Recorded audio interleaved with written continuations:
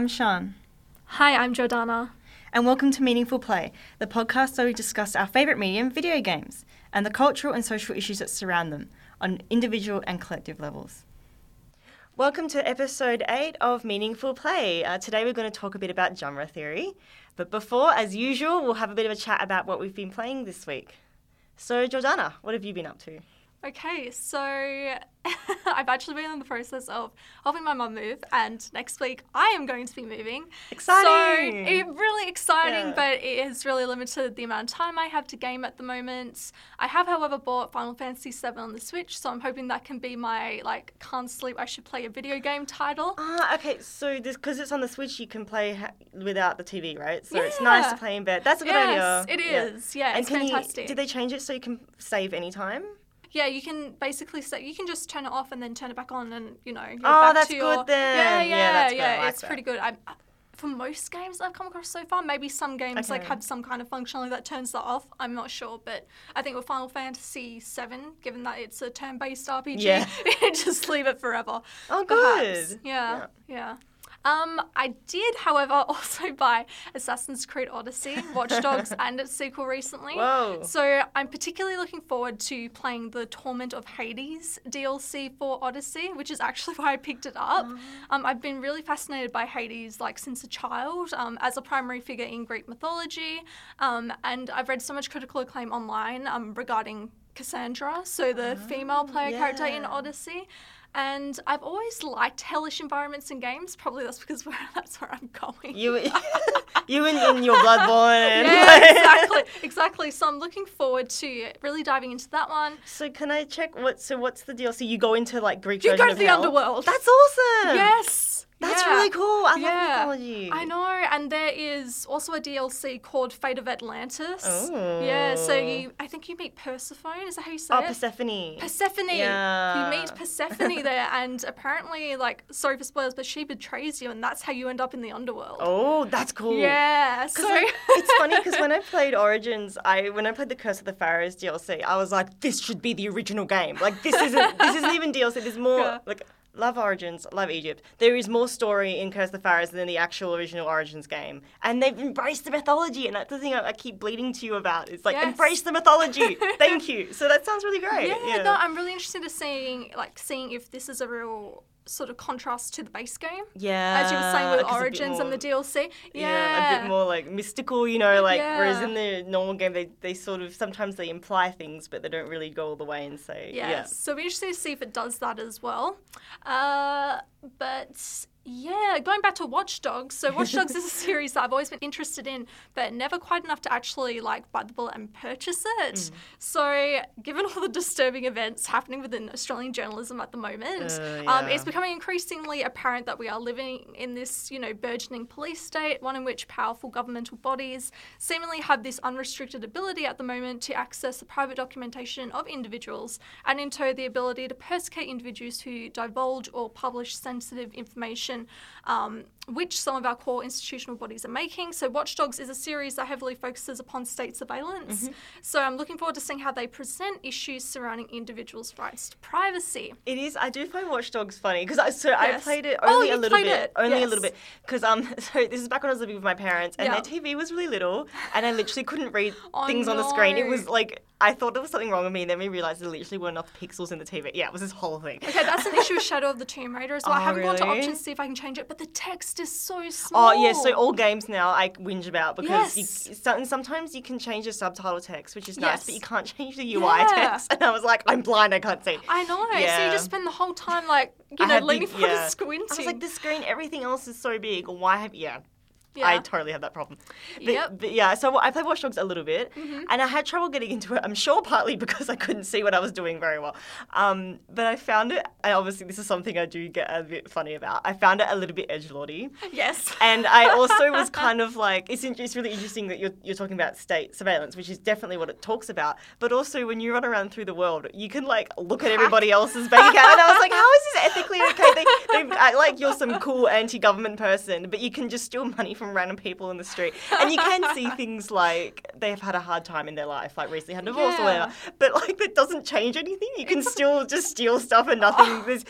So I found it a bit... so the affordances don't really have any procedural rhetoric. There's just like, go and have fun. Yeah, it's sort of like this implication there, but in terms of, the actual mechanics, like the actual procedure, there's no... So a third title, Watch Dogs Legion, has just been announced by Ubisoft and is going to be shown at E3 this year. So what is really interesting about it is that it's actually being set in post-Brexit London. Oh, okay. Wow. Yeah, so that's a big move. That is a big move. So as Twitter discussed quite fervently, it will be interesting to see how Watch Dogs Legion presents post-Brexit London and more importantly, the multitude of political, social, cultural, economic and technological issues that have emerged from the Brexit situation and which are going to emerge or come to fruition. Like shortages and Yeah, so as you can imagine, there was a lot of discussion surrounding an incredibly stagnant discourse in the industry at the moment, and that is the position of politics in games. So will Watch Dogs Legion be able to provide a satisfactory and believable world for players who are currently living in Britain or, have been closely following what's happening with Brexit? Should we expect it to?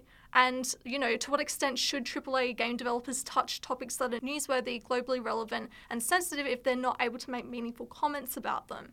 So there's all these concerns and... it's interesting too because there is such a strain of thought in the industry's public sphere at the moment about not having politics in games at all. It usually isn't founded in the whole, they can't make meaningful sort of messages and, they sort of take away from the severity of these situations in reality. It's more like I don't want my women in my game, Or even because when you were saying earlier about Detroit and how you felt like they should have gone further with the world is falling apart climate change thing. Yes. And it's kind of interesting because it is, I guess, that how do you find that balance of people going, oh, you're being ridiculous and this is too political, when you're like, well, this is what's happening. Or saying, it's not enough. And I wonder if there is concern about the fallout, or also it's really just depressing to think about. So maybe we want to imagine a world where it's kind of manageable. I don't know. Well, exactly. And that's part of the argument as well. Games should be fun. Or, not necessarily. They don't have to be fun either. They can bring up, different issues that do touch you in different ways. Like Detroit, for me, wasn't a happy game. I didn't get that specific ending for player character Kara, where she ends up at the recycling factory. Oh, jeez. Okay, I was thinking I totally was okay with her. Oh, my God. I didn't get that. That's what I'm saying. So I should look up the endings. You should. Okay, so there's 3 main endings for Kara. So one ending is that, you're able to bluff your way through the bus station. So you did that. I was so relieved. Good. I was like, yes. I was so anxious. Oh, my gosh. Yeah. I didn't do that. Oh, no. But you end up reuniting with, I've forgotten her name, the android smuggler. Oh, the lovely lady. I've totally forgotten her name. Yeah. And she takes you to the Canadian border and the river. However, Luther dies. Automatically he's dead if you go down that pathway. Alice pretty much, I think, always dies in that scenario. So Alice died in my playthrough and Kara survived. Oh, jeez. Kara can die as well, depending on what situations that you choose when you're in the boat and when the security boats come along and start shooting at you and destroy some of the boat capabilities. God, I was stressed enough in getting to the border where, how I'm not sure if you had the same scene or not, but in the snow and they hold up everybody and you've got to try to, run through to get into this building. And I was just No, I didn't get that. Oh my gosh, that was the ending for... But the boat thing would make me more anxious. It was awful. Awful. But not as terrible as the recycling factory, where you have all the androids, lined up, not as their humanoid selves, but as their android selves. So they're looking... It's a not so nuanced reflection of the Holocaust and seeing, all those poor Jewish people being so emaciated and being lined up. It was like that. Yeah. The game did some clever things, but I felt like it was... I always say it's with a sledgehammer. It's not nuanced at any stretch. But so I'm pretty sure Kara and Alice can be eaten by a recycling machine. Oh, wow. And I think his name is Jerry? The friendly one? The friendly one. Yeah. I can't remember his name specifically, I think you're right. Sorry. Yeah. And Luther, one of them can choose to sort of sacrifice themselves so you can... Geez. I know, it was so intense. I'm so relieved I didn't get that. I Look know. at you killing Ciri in The Witcher and then... Apparently I'm not meant to have daughters. You got some bad luck in these choice games. I know. Oh, that's really intense. Oh, it was really intense. And at the end of the boat scenario, you have a choice as Kara. Like, if Alice dies, which in my playthrough she did, you have the choice to kill yourself or to keep going. So obviously I made Kara keep going, but an issue I have with Quantic Dreams games is that they just don't give me enough at the end. Okay, it feels a bit sudden. It feels a bit sudden, and Heavy Rain was a bit sudden. I felt like Beyond Two Souls did it really well, where it seemed like the ending just kept going forever, and you got a real closure with what happened with Ellen Page's character. Yeah. But Heavy Rain was the same way. You just got the certain endings, and it was sort of persuasive in a way that it wanted you to replay if you didn't like your ending. So it's just like, this is your little bit. So in some ways it feels like the real endings that you want probably have a bit more closure and substance. That was often the situation in a lot of games that had different endings, wasn't it? Yes. Like the kind of not the right ones or not the canon ones were kind of short, as if, oh, you've hit a dead end, that wasn't oops. And then the longer ones were more, Life is Strange, for example. Yeah. Chloe's death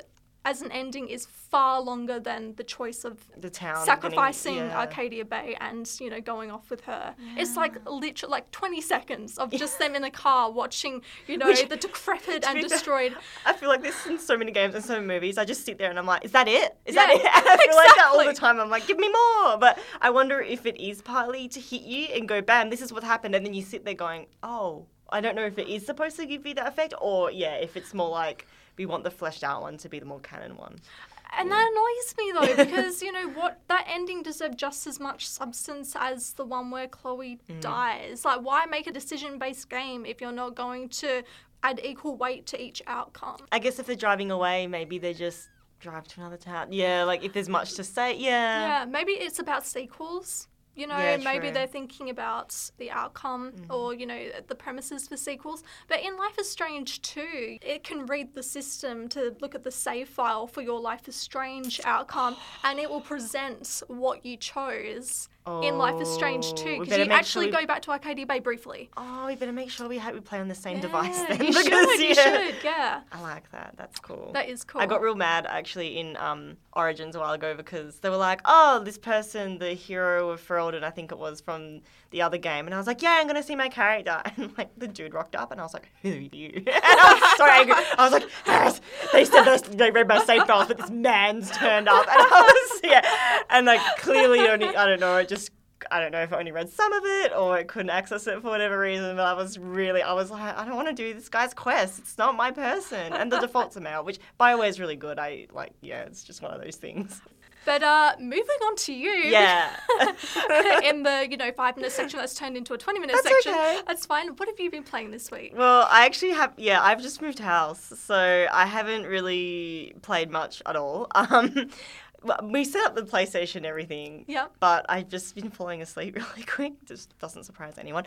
But now we have room for both of our gaming PCs to be next to each other on a desk, which is really nice. There's a bit more room, and we can totally game together with friends in the same area. That's so cute. Before it was very squishy. Yeah, I was really chuffed. Because of the PCs being set up, I kind of am really excited to play some multiplayer games. I have Ark, the survival. Oh, yes. Yeah. I think I played it for all of 20 minutes a while ago, couldn't quite get the hang of it, and was like, I'll do this later. And Magicka, which is sort of, I don't know, top-down, three-quarter RPG, but you control this little mage and everybody else controls a mage and you can combine spells. It's all a bit tongue-in-cheek. Yeah, so that'd be a fun one. I was going to play Children of the Nile, Alexandria. Oh. I really like my ancient Egypt city builders. I played Pharaoh before that and I love Pharaoh to bits. Basically, my problem with PC games, it just wouldn't work after half an hour of trying. So then I played Mini Ninjas, which is it's a kid's game. It's super cute. It's a little platformer. It's beautiful. The graphics are really simple but really pretty. And you're this ninja and you have friends and you go and defeat these evil guys. The evil guys have been it used to be animals. So when you defeat them, they turn back into animals. And it's just all very cute and happy kids game. Just to pass by an hour while I'm half asleep. So that sounds amazing. You should get a 3DS for your couch. I actually have one. Oh. Yeah, and I got Pokemon Sun for it a while ago when I went away on holiday to play on the plane, and I really should get back into 3DS. I kind of forgot about it. Oh, yeah. I'm not buying another console. Coming out in August. Which one's that? The one by Platinum. Oh, yes. Yeah, cool. Yeah. Oh, geez. Which is another action RPG. You know you want it. I know. Well, perfect topic because... So, just a quick note as well before we move on, E3 is obviously on at the moment, which is really exciting. So, I'm going to be getting a lot of new information about new releases, and we are able to look at the specific genres that have come to dominate the industry in recent years. Open world. Yep. Before we consider genre in more detail, what are your favourite game genres? What are you looking forward to at E3 this year? So I kind of was like, I don't know, how do I... There's so many lists of game genres. On Steam, there's one way. On PlayStation, there's another way. So I went on Moby Games, a game database, but it's less a wiki and more like interested in the mechanics and stuff of games. So I thought that would be a good site to look at. And I just went, okay, clearly I'm action-adventure RPG. Action for me kind of means maybe shooter-style games or anything with the emphasis on fighting in real time. I mean, the only shooter, I say that with air quotes, I've played is Bioshock, and I keep getting told off because it's not a shooter, so whatever. I would say Bioshock is a shooter. It is, apparently. So apparently it's not held in high esteem, partly because I use the shotgun for long and short range. And since that was possible, it's not like a proper shooter. And I was like, whatever. That's actually part of the reason why I struggle with Bioshock is because I don't like that style of play. Anytime I've tried to play another shooter that's got more emphasis on weapons, I'm like, how am I supposed to know what the silhouette of the gun is for a start? Like, I'm not American to say something really assumptive, but also, how do people know this? This isn't normal. Like, this, to me, that's not normal knowledge, and it's just something we learn through games, but that just drives me ballistic. I don't know what anything does. No. Like, I'll be sitting there, and when I was with my ex, he would be sitting there next to me on the couch, and I'd be playing, like, trying to play a shooter, and he would be like, use such and such gun for long range. I'm like, how am I meant to know this? I'm like, getting honestly. better with different games. Like, now I can start telling, but so I'm like, I know now, like, when to use a shotgun, when to use a rifle, but yeah, anyway. I mean, I only know the basics from, like, Silent Hill. You got your pistol, your handgun, your rifle, your shotgun, and your machine gun. See, that's pretty good. I feel like you know enough to get by. Thank you, survival horror. So action, other than that, adventure for me is more open world, which we'll be talking about later. With maybe fighting, maybe some puzzles, a bit more peaceful. And for me, RPG is like... I mean, we all know what RPGs are, but I would say it's basically an adventure game with a strong focus on story or on your character development, and that's what kind of makes it different. But yeah, like when I was looking at these categories, I was like, well, I've just said that RPG is a bit like adventure, so how useful are these categories really? Yep, and we'll be talking about that later. So I'm the same. Definitely action, adventure, and RPG are my go-to genres, my favourites. I don't mind playing other genres occasionally, and I'd really love to get into strategy and tactical games more significantly in the future, such as Metal Gear Solid. I've been wanting to play that for years, but I've just never had the time, and all the times I've attempted, I'm just like, I can't be bothered learning this new system, so you put it down. Yeah. But I definitely do want to come back to it one day. But as you were saying, it becomes like evident really quickly that there is this hybridity between genres, and that makes it really difficult for us to really define what a genre as being applied to video games is. So there's also, I guess, the issue of perception as well. Like, other people are going to focus on different elements of genre and, put forward elements that they believe are idiosyncratic or belonging to that specific genre. So it wouldn't surprise me if you were to go into a search engine and type something along the lines of hard or soft RPG mechanics, that you would start to, come across conversations on forums and like that really start to dissect what is an RPG and what isn't. Yeah. And what games might have RPG elements but aren't RPGs. And like, it's just the whole game, real game, not real game. I was like, I think you guys need to calm down about your... I just don't think it's that important. Yeah, but the fact that it isn't clear kind of shows you that it's not that necessary. Exactly. And why would you're not going to be able to find some objective truth, as we will find in the following conversation. So moving on to genre more specifically in the literature, what do we think genre means? How do we define genre? Okay, well, my first thought about genre is that it kind of gives you an idea of what it expects in whatever piece of media that you're talking about. Mm-hmm. So, it basically refers to this kind of block of elements, and that's kind of what we can expect. In terms of my work, I've talked about genres a bit as categories or as territories. I've spoken before because I love some Deleuze Guattari. I mean, Buchanan, in 2010, he kind of says that genres are useful in that they differentiate different texts according to composition, structure, and subject matter. So that's kind of 3 subcategories we can use. Yep. Chandler and Monday, they talk a bit about genres, and they say that they have distinctive textual features, including subject matter and themes, so similar to Buchanan, setting, narrative form, characterization, iconography, and filmic techniques. And they also have different functions, pleasures, audiences, modes of involvement, styles of interpretation, and text-reader relationships, which is an awful lot of words. But basically, there's a bunch of elements here. Yep. Yep. Exactly. So moving on to what I did this week in a bit of research. So genre as a term is incredibly complex. I'm not sure if we're really going to be able to provide a sufficient answer to what genre is, simply because there are just so many different ways in which it can be defined. So according to Clark et al. 2017, in their article called Why Video Game Genres Fail, video games are particularly difficult to apply genre to simply because of their interactive nature. So obviously with film and music and literature, I don't want to call them necessarily passive, but there isn't that explicit interactive process occurring with them as we consume them. That adds this extra dimension or difficulty to applying genre to games. So basically, a lot of the existing literature on genre theory in game studies is very easily critiqued. So there has been an abundance of different studies that have come out, or theories surrounding genre, like different taxonomies, categorizations, but they just don't quite make the mark because there are just all these elements that you need to take into consideration. Yeah. So Clark et al. Also note that there's also this tendency for games to be placed within broad categories, and this is an issue as there are games that can differentiate quite substantially in their constructive elements. So they actually use the example of Super Mario Brothers and Grand Theft Auto. Oh, yeah. Yeah, so I think on a specific website, unfortunately I didn't write it down, so it might have been Moby Games actually, they put Super Mario Bros. And Grand Theft Auto in the same category. And obviously that's an issue because we know Super Mario Bros. And Grand Theft Auto are quite different to one another.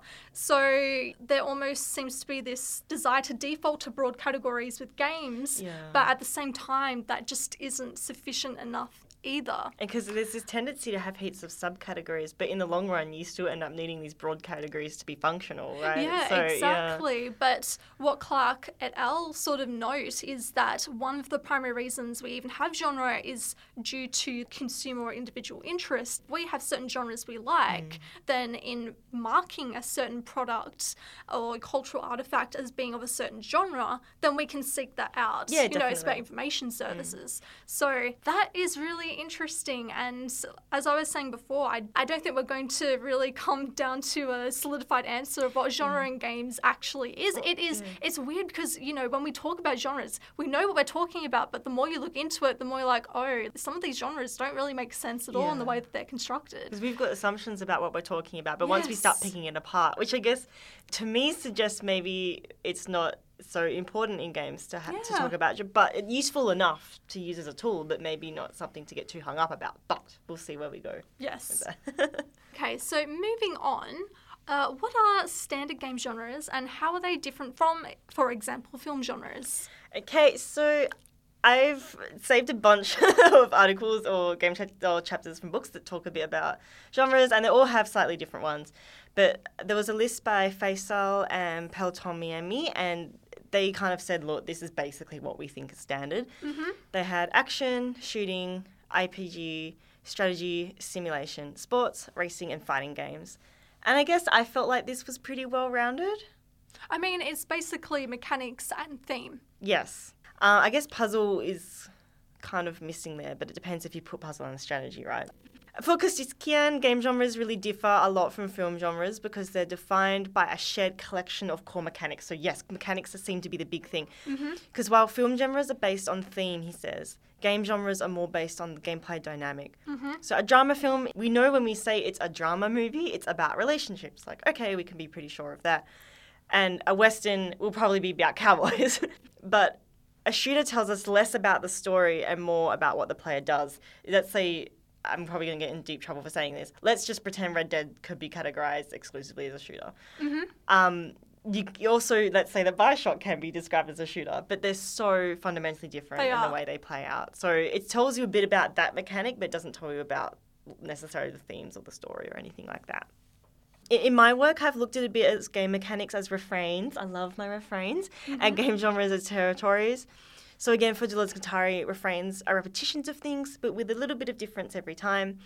And territories are kind of those groupings, those spaces that are established or structured by some kind of norm or element, the refrain, that is repeated. Therefore those refrains are kind of used to establish territories. So, we can see, I guess a game mechanic is a refrain, repeat that game mechanic in certain ways until we establish a genre. Refrains, of course, have 3 functions. So the first is create a safe space in chaos. So the way to think about game mechanics as a way to provide stability in a game that's otherwise kind of new or kind of confusing, like using WASD on the keyboard. We know that's the convention, that's the controls we use. Or an NPC sort of glowing, or in WoW with the exclamation mark above their head. That's a trope that we know. So in any other, if you play another game that's so different, but you have a little mechanic or element like that, that gives you that comfort or that knowledge of I kind of have some idea of what to do. They provide a bit of structure. The second function of the refrain is to create a home territory. So here I kind of think about collections of mechanics that establish a genre. Pinchbeck talks a bit about Doom and says that the core affordances for first-person shooters are a first-person perspective, a dangerous environment, enemies to destroy in lots of ways, a linear story of conflict, and the ability to move, look, jump, run, crouch, sneak, and shoot. So all of those things, Pinchbeck says, are a collection of kind of refrains or a collection of mechanics that helped establish the genre of FPSs. And the third function of the refrain is opening up to something new. And here I talk a bit about converging different genres, and that's what game genres are interesting for, right? They mix a lot, and that's kind of the third function of the refrain. Let's try to do something new with this mechanic. And also, like, different people label the same game under different genres, so it's all that interconnectedness that's there.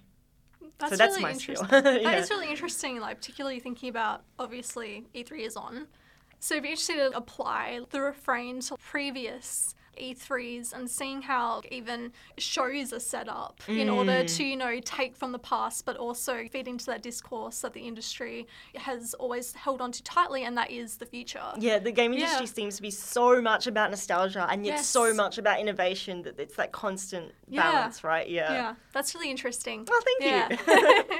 So unfortunately, I didn't look at the distinction between game genres and film genres, but I did want to mention another piece of research that I found that I thought was really interesting just in regards to, I guess, the process of academic research, so methodologies.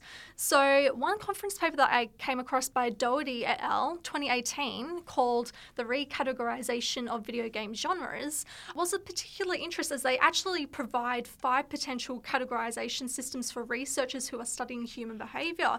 So obviously in academic literature more broadly and looking at social psychology and the like, there is a lot of emphasis on literature looking at personalization and game genres. Yes. But as we know from the conversations that we're having, genre differentiates wildly in that you have all these different theorists that are presenting all these different systems. So that has a lot of implications for research, right, when it comes to consensus, because 2 studies could be looking at the same sort of phenomena, but they're using different categorization systems. They haven't produced these theories or categorization systems themselves. They're taken from other theorists, but they present 5 categorization systems, one that's based on aesthetics, one that's on control action, one that is focused on psychological effects of game attributes, and categorization by perceptual, attentional, and cognitive enhancements. Oh, wow, okay. So that's really interesting. That was a quote as well, by the way, sorry. So I'm not going to go through all these categories, but they range from genres that are obviously focused on what is defined as aesthetics. So looking at the purpose to play, are you playing because you're wanting a sense of like exploration? Are you playing because you're wanting a certain sensation? Yeah, the player motivations theory. Yes, we should definitely talk about that. We should. Yes. Or, they go into this cognitive enhancement categorization as well, which is choosing a game because it's possibly going to help you with bodily coordination. There's just so many different ways that you can classify games. It's incredible and obviously quite important to conducting scholarly research into these areas. Yeah, making sure you understand, okay, this is how I'm defining this. Yes. Just making sure that we understand that, and even that my participants, if I'm talking to people, understand that as well. Yeah. Exactly, yeah. So that is quite interesting. Moving on, however, what are some key games that you feel have challenged genre or have done something unexpected considering their genre? Because as you were saying before, while there may be these different systems in play, we do have an idea of what genre is, and we know it is composed of specific tropes and mechanics and themes. What is a game that really feeds into this for you or challenges its own genre? I always fall back on Portal for this kind of question because, okay, it's a puzzle game, so sure, we have this cube, we've got to do things with this cube to get to open this door, fine. It's a puzzle game, but it has story. That set off, I feel, a whole range of puzzle games with a bit more story after that.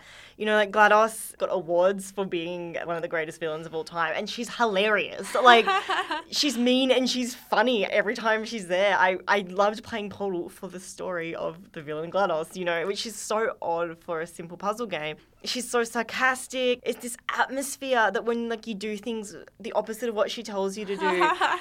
And there's one area where the barrier that disintegrates, and there's a way to get past it. And she basically says something real bitchy, like, oh, you think you're so clever, and just integrates it in your hands. And those little details that add to story and environment that in a puzzle game are quite unusual, right? And of course, in the second one, Wheatley is absolutely hilarious as well. I love Wheatley. Because other than that, you know, other than the kind of story theme, Portal used shooter mechanics, right? They use shooter mechanics for something completely different to that was considered normal, and that's something that's really innovative. I think we talk about this a bit more in a later episode, but RPG elements are being added to all kinds of games now as well. That's one thing. When you said E3, I'm thinking I should have a look because 90% of them I imagine will be about RPGs because that seems to be the new thing.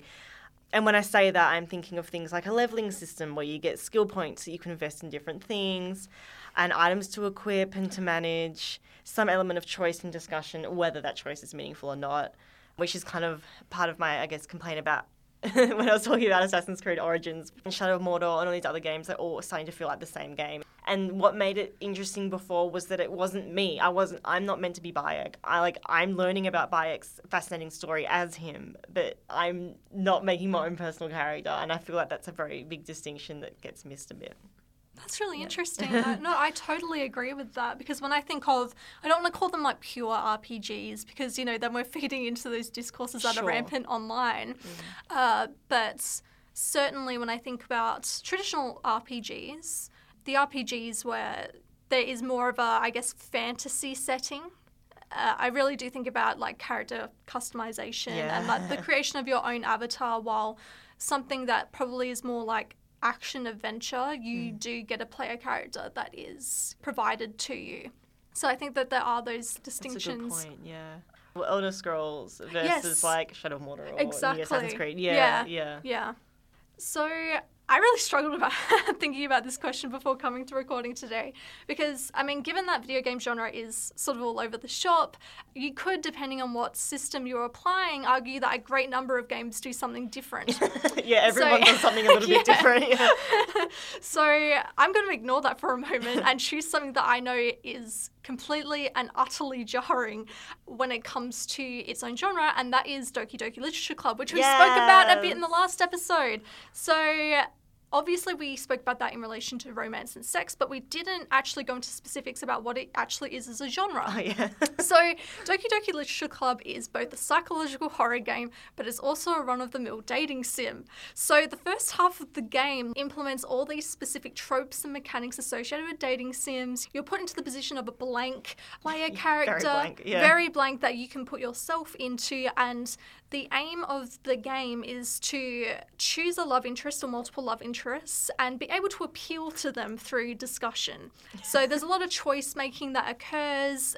I don't want to say it's like luck based because you are making. Well, it's sort of like, because the focus of the game initially is that you go into this literature club and they write poems. So when you write your poem, there's 3 different girls, I think, at the time. Yes. And you pick words to comprise your poem, and certain categories of words are associated with certain girls. So and you they pick do ones have that they sprites like. as well, and the Yeah, sprites will and jump they up. jump. Yeah, so you do know who you're going to be able to Yes. romance Yes. through that mechanic. But yes, so halfway through the game, these mechanics are completely and utterly uprooted by these very morbid psychological horror tropes. So, text becomes distorted. You start to see like messed up images of the girls that you are interacting with. They start saying really, really sensitive and deeply disturbing terms in your discussions with them. There's all these like implied sort of situations happening with them. Some of them are contemplating suicide. Others of them have potentially undergone some kind of sexual assault. All these deep themes, are suddenly drawn out of what was you were basically playing an hour ago. A very vanilla dating sim has become something that has become utterly terrifying. The game itself will shut itself and you have to reopen That's it. one of my favourite things. Yes. Breaking the fourth wall, I was like, this is genius. Blew my mind. It's just terrifying because it actually feels as if you are no longer, as this typically Japanese male protagonist, you no longer have control. And some of the elements I think that freaked me out the most was when the game looked like it was glitching. The one that made me shriek, and I think was one of the first things that happened, was it was Yuri, I think, and her eye just started moving to the side of her face. And it really freaked me out. Any strange facial glitches, and sometimes they flash real quick with a different picture. And I'm like, I think the screen's turning red, and slowly it'll turn red. You can see, I'm so excited. I just thought it was so brilliant. It is so brilliant, and there's also this really uppity, happy-go-lucky soundtrack, and it becomes distorted as well. Oh, and certain points. There was one bit that was really off-putting, and it was when the screen slowly filled up red, and I think we just found Yuri had spoilers, but I'm just gonna. So at one point in the game, I won't tell you why this happened. I'll just say that. Yeah, that's fine. That's a bit better. One of the love interests that I was going for naturally. You end up, she's dead in the classroom, and what happens is the game script doesn't allow you to leave, so you literally sit there watching her, and there's no sound, and there's this garbled text at the bottom of the screen, and you can't read it. It's like honestly just virtually winging. And it just keeps going and going and going. And like you're kind of trying to figure. We're like, what do we do? We're a bit confused, and then slowly we realised that the lighting in the classroom was changing because time was passing and her body was decomposing. And we started freaking out. And then that was awful. That was potentially the scariest moment of the game. That freaked me out. Yeah. But then it goes bam. Suddenly it's the next morning and it goes like all the happy music's playing, and that was the most jarring moment I think I had playing it. I forgot about that until then. I was like, oh my god, that was so intense. And it is like worthwhile noting that these characters before then are complete and utter stereotypes. Oh, yeah. You have Yuri, which is the shy, studious girl. Yeah. You have Natsuke, who's, that typical shorter, but like, super cute I'm and boisterous. angry but cute. Don't call me cute. Yeah. And then you have, I forgot, Monica, who we won't spoil the character of Monica, but she is your beautiful model-esque, like, leader type stereotype. And those stereotypes very quickly change, and it is really disturbing seeing them suddenly flip, because we do find some comfort in genre, and when genre changes, it becomes completely jarring. And maybe it's because this is psychological horror, and so there is that certain sensation and desire to invoke a certain sort of emotion that is like associated with it. But I would say that if you were playing a game and its genre suddenly changed, then your relationship with that game very quickly changes as well. Yeah. And I feel like Doki Doki Literature Club is an extreme example of that. Yeah, and I'd love to see more of that in the future, because it was so much fun to play. As terrible as that sounds, just because it was so different. Well, it's free, so everyone should get it. Yes. Because I think, as like, I'm smiling and getting so excited when we talk about this, which sounds really wrong because it is a horror game. But there is something so wonderful about being shocked by a change in a game. And there's something really nice about being surprised, I think, especially how people can often, they kind of know what's going to happen or whatever. It's so nice to be shocked in a way. And as much as it was for a horror thing, it wasn't upsetting. I found it really strangely exciting, I suppose, is the right word. Yeah, and it is interesting because there is criticism online about how it toes the line between being exploitive of mental illness and, being a horror title. Mm-hmm. But I found that it was quite effective in how it presented its things, because you are playing it for entertainment, but I felt really attached to the characters. Yeah, you feel upset for them. You do. Yeah. Like, seeing Yuri's body decompose was awful. And it really brought me back to, surprisingly, it brought me back to high school when I learned that some of my friends were cutting themselves. Oh, and, you don't want to think about situations like that where they are alone. I thought Doki Doki Literature Club did bring up some interesting issues. And while that criticism is valid in some ways, I think that horror as a genre, which we'll be talking about, in a few weeks' time, is a great genre in thinking about more serious issues. Because obviously games are systems that do reflect issues in reality. They're not created in vacuums, going back to the politics in games. And that's the thing, right? Like, you can be critical, but you also have to be willing to allow people to at least try to experiment them as mediums, because if you shut down everything too quick and say you're going to do it wrong, so there's no point doing it, you're never going to really get anywhere. And I find that shutting down kind of attitude really problematic in gaming. I feel so too. Okay, so I guess our last question for today is, do we find genres useful, or in what ways can they be useful? I feel like genres are less useful now than in the past for me, but kind of for a good reason, because I feel like I do play a variety of games, and games are increasingly becoming varied, right? So for that reason, I suppose, like when I was a kid, what do? You play a platformer, right? Nice and simple, but now it's a bit more complex. I do think that Steam's use of tags rather than categories is really telling, and I really enjoy that. Because Magicka, for example, has tags comedy, co-op, action, fantasy, and online co-op. So co-op and action sort of describe the mechanics to an extent, I would say, whereas comedy and fantasy more describe the theme. So those tags are useful in that they're saying there are multiple elements to this game and it's hard to pick one single genre. So I kind of enjoyed that. I suppose, people might be more interested in spreading out in that way. So if they want to play a funny game, they'll click the funny tag and a whole bunch of different games will come up. Not just Magicka as an RPG, but also other games that are action or other games that are puzzle or whatever. So it might help you find more games you enjoy that are different. It might not necessarily about being cutting off, which is a really good thing. Yeah. And I think this is kind of a topic for another episode, which I'm quite enthusiastic about. But of course, genre and genre tropes kind of help players know what games they do like, and there's a lot of work on this in personality types, which I kind of have a lot of opinions on. So I'm looking forward to talking about that another time. So yeah, the risk there for me is being deterministic and restrictive and all of that. But I feel like because they're blending and because we're starting to use things like tags rather than just categories, there's some opening up. Yeah. No, I totally agree. Genres, for me, are useful, perhaps not as useful as they used to be. Now that we do have these systems in place that are a bit more fluid, you can really personalize certain systems like Steam in order to get a good look at what games you're potentially going to be interested in.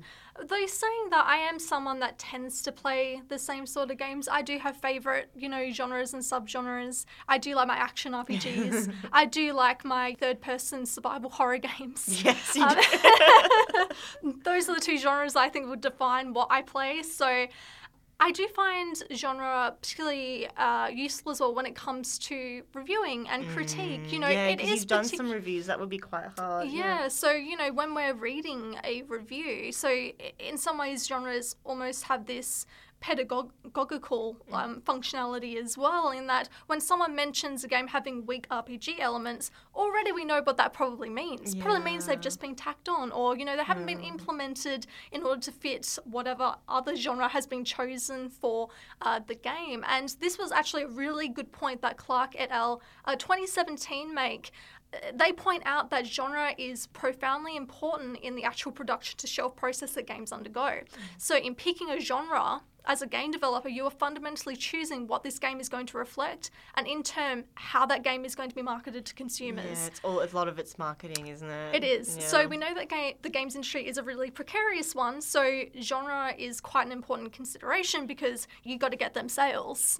So I've certainly been pulled by genre marketing before. I'm not going to lie. Like when Resident Evil 2 remake was being advertised, I'm like, I'm buying that game. Yeah, that's right up my alley. You know what I mean? That's useful for you as well. It is. It is. And, if it had been marketed in a way that wasn't, I mean, I don't know how you would market it as not strictly survival horror, because that is exactly what it is. But if you were to market a game that took from a few different genres, then you could definitely run into issues, because even us talking about what we like, there are certain genres that we haven't mentioned. So if we were to add, say, something like racing to, one of those games and then basically be marketed as racing, we're not going to pick it up. It's really funny now you've said that, because now all the games that come out also like, oh, by the way, you can have a race in this game. Yeah. Like, even Dragon in Origins, they're like, you can race a horse. And I was like, why would I want to read that? And I read that. Yes, it's funny now you've just said that. That's made me realise obviously it's not the focus. Someone who likes a racing game isn't going to buy Red Dead or The Witcher to race a horse. Yes. But you do start seeing elements crossing over, right? Yeah. And I mean, just thinking about open world games with RPG elements, it seems like every game is an open world game with RPG elements. It totally is. Maybe some aren't as like purist or implement those RPG elements as much as others, or even open world elements as much as others, but that's how they're going to market it, because that's what's in at the moment and that's what people like. Yeah, I completely, 100%. We can talk about this more soon. I think that's all I really have to say about that. Yeah. Genre is important, but with video games, it is incredibly difficult to apply systems of genre, because there are so many layers to video games. So I think in regards to individuals and capitalism and consumption, I think that, there is this sort of library of terms that we have, and we do generally understand what they mean. But, going back to Doherty et al., they have very much important concerns about what genre means for research and implementing classification systems into research in order to have some kind of consensus around what is actually being studied.